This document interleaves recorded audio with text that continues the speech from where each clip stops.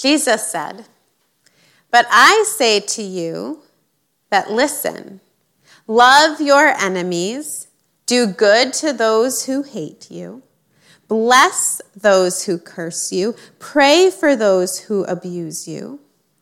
If anyone strikes you on the cheek, offer the other also. And from anyone who takes away your coat, do not withhold even your shirt. Give to everyone who begs from you. And if anyone takes away your goods, do not ask for them again. Do to others as you would have them do to you.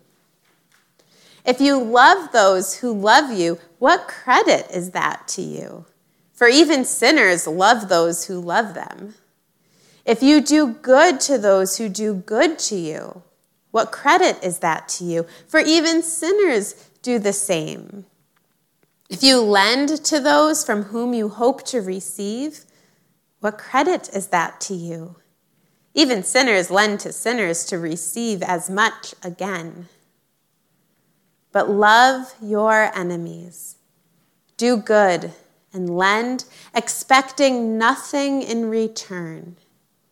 Your reward will be great, and you will be children of the Most High, for he is kind to the ungrateful and the wicked. Be merciful, just as your Father is merciful.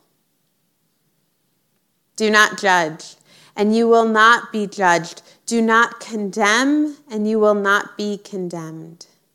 Forgive, and you will be forgiven. Give, and it will be given to you. A good measure, pressed down, shaken together, running over, will be put into your lap. For the measure you give will be the measure you get back.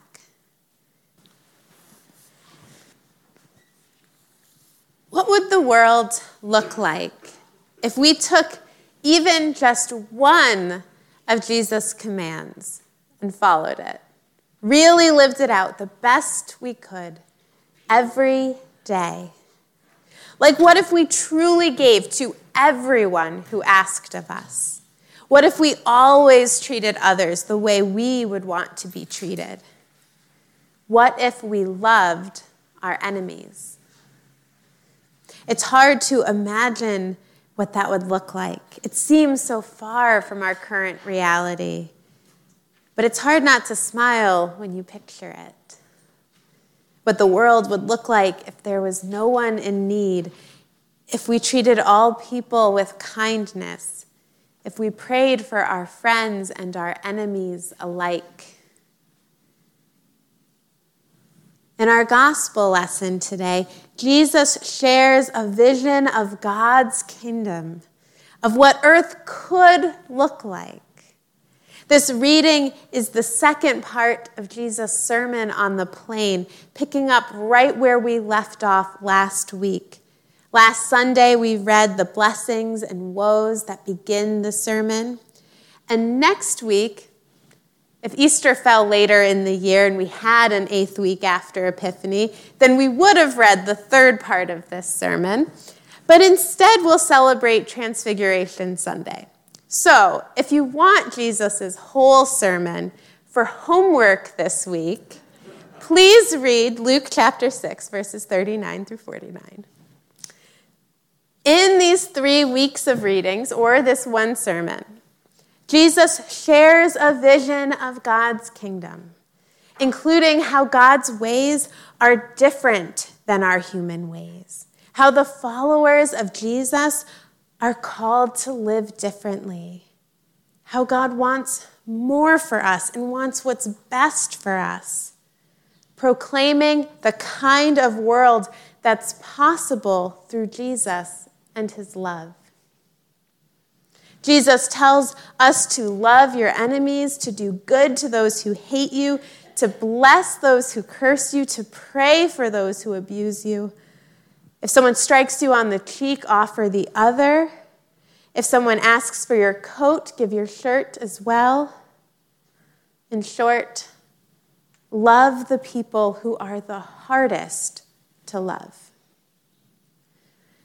And it all sounds too good to be true, or too difficult to actually work, or kind of unfair. That's great in theory if everyone did this, but this is the real world. The nice people would just be rewarding the mean people, right? Why would we want to live this way? Now, a few years ago, I had this text come up when I was teaching a confirmation class. And I talked about that word enemy, which can be difficult to relate to. It's a word that comes up all the time in the Bible, but not so much in conversation. And I wanted to connect this passage to their lives. So I asked this group of middle schoolers to think of one person who was mean to them, or who bullied them, or maybe just someone they didn't like or get along with, someone they were always in competition with. We each thought of a person, and then I asked them to write down that person's name. I didn't have them share the name. They could keep that part private. But I said we were going to take some time to silently pray. We were going to try exactly what Jesus told us to do. We were going to love our enemies by praying for them. So we silently prayed for a minute or two. And then we ended our lesson in our usual way, which was to share our highs and our lows and our God moments. And then I didn't think about that lesson again. Until some weeks later, one of the students, a girl named Emma, came up to me filled with excitement. Pastor Sarah, do you remember when we prayed for our enemies? We're friends now. Emma had prayed for her enemy, and now she had a new friend. I don't think it's always that easy, but Emma's joy as she shared that news, we're friends now. That's the hope contained in this passage. It's a natural reaction to want to return evil with evil. It feels deserved, even justified. But what is the result of that? What do we gain? Bitterness, enemies, ongoing feuds, the grief of a lost relationship, more sadness, more anger. We think it might make us feel better, but it doesn't.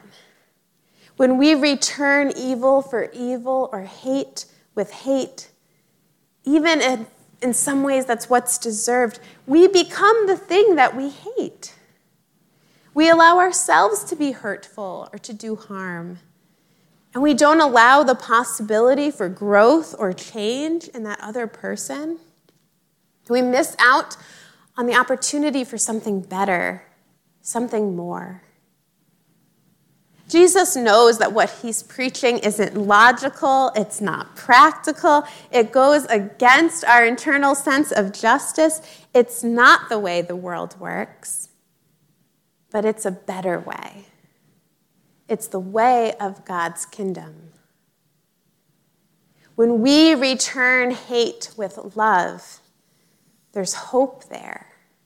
Suddenly, reconciliation is possible. Learning and growing is possible. Relationship is possible.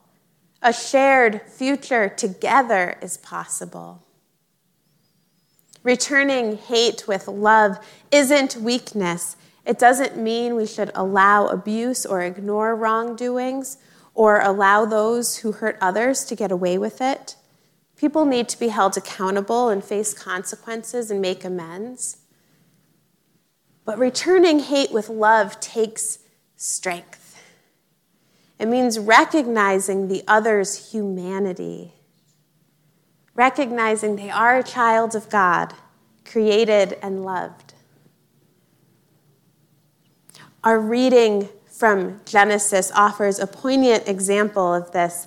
Joseph forgave his brothers who were so jealous of him. They wanted to leave him for dead, but then sold him to Egypt into slavery. They were evil and cruel. And now they were in a land experiencing famine, and Joseph had the means to feed them or to let them go hungry. He forgives them and decides to care for them and their families too. He doesn't forget what they did. He names their sins, recalls what has happened. But he decides to forgive them because that's the person that he is. And maybe they have changed too. That kind of forgiveness takes an unbelievable amount of strength. The brothers are shocked by his generosity. They can't believe it. Joseph allows God to be the only judge. And he chooses to heal the relationship with his brothers. This act of forgiveness is amazing. Joseph sees his brothers not for what they've done to him in the past, but for who they are now. People in need.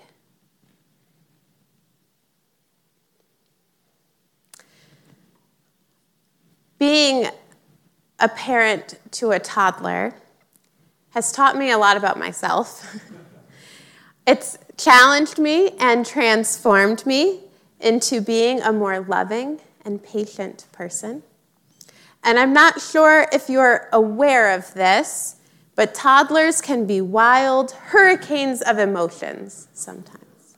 They're sort of known for having tantrums, these very loud outbursts of emotions. But there's one piece of advice that I read that's really stuck with me.